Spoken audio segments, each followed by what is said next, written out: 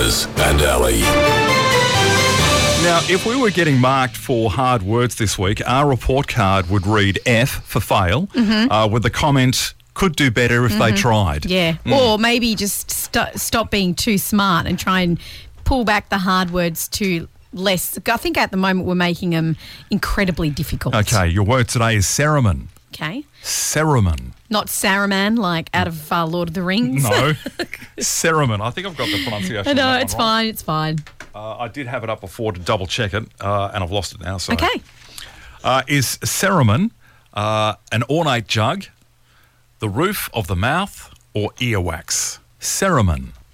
I can hear you thinking from here. My thoughts evade me. CERUMEN. CERUMEN. Oh, that changes it all. CERUMEN. CERUMEN. CERUMEN. Give me my choices again. An ornate jug, the roof of the mouth, or earwax? CERUMEN. Why do I want to go with earwax? Because you're a moron. I want to go. No. Let's lock in roof of the mouth. Roof of the mouth. Final answer? No, earwax. I'm going to go with my gut. Earwax. Why? I just thought earwax, and then I thought, is that too obvious? Well, which one do you want? Yeah, we'll go with earwax.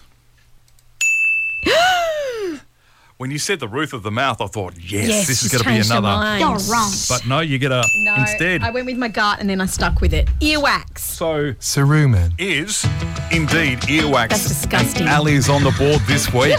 Woohoo! My turn to even the score. The Ledger tomorrow, right here at the Wave.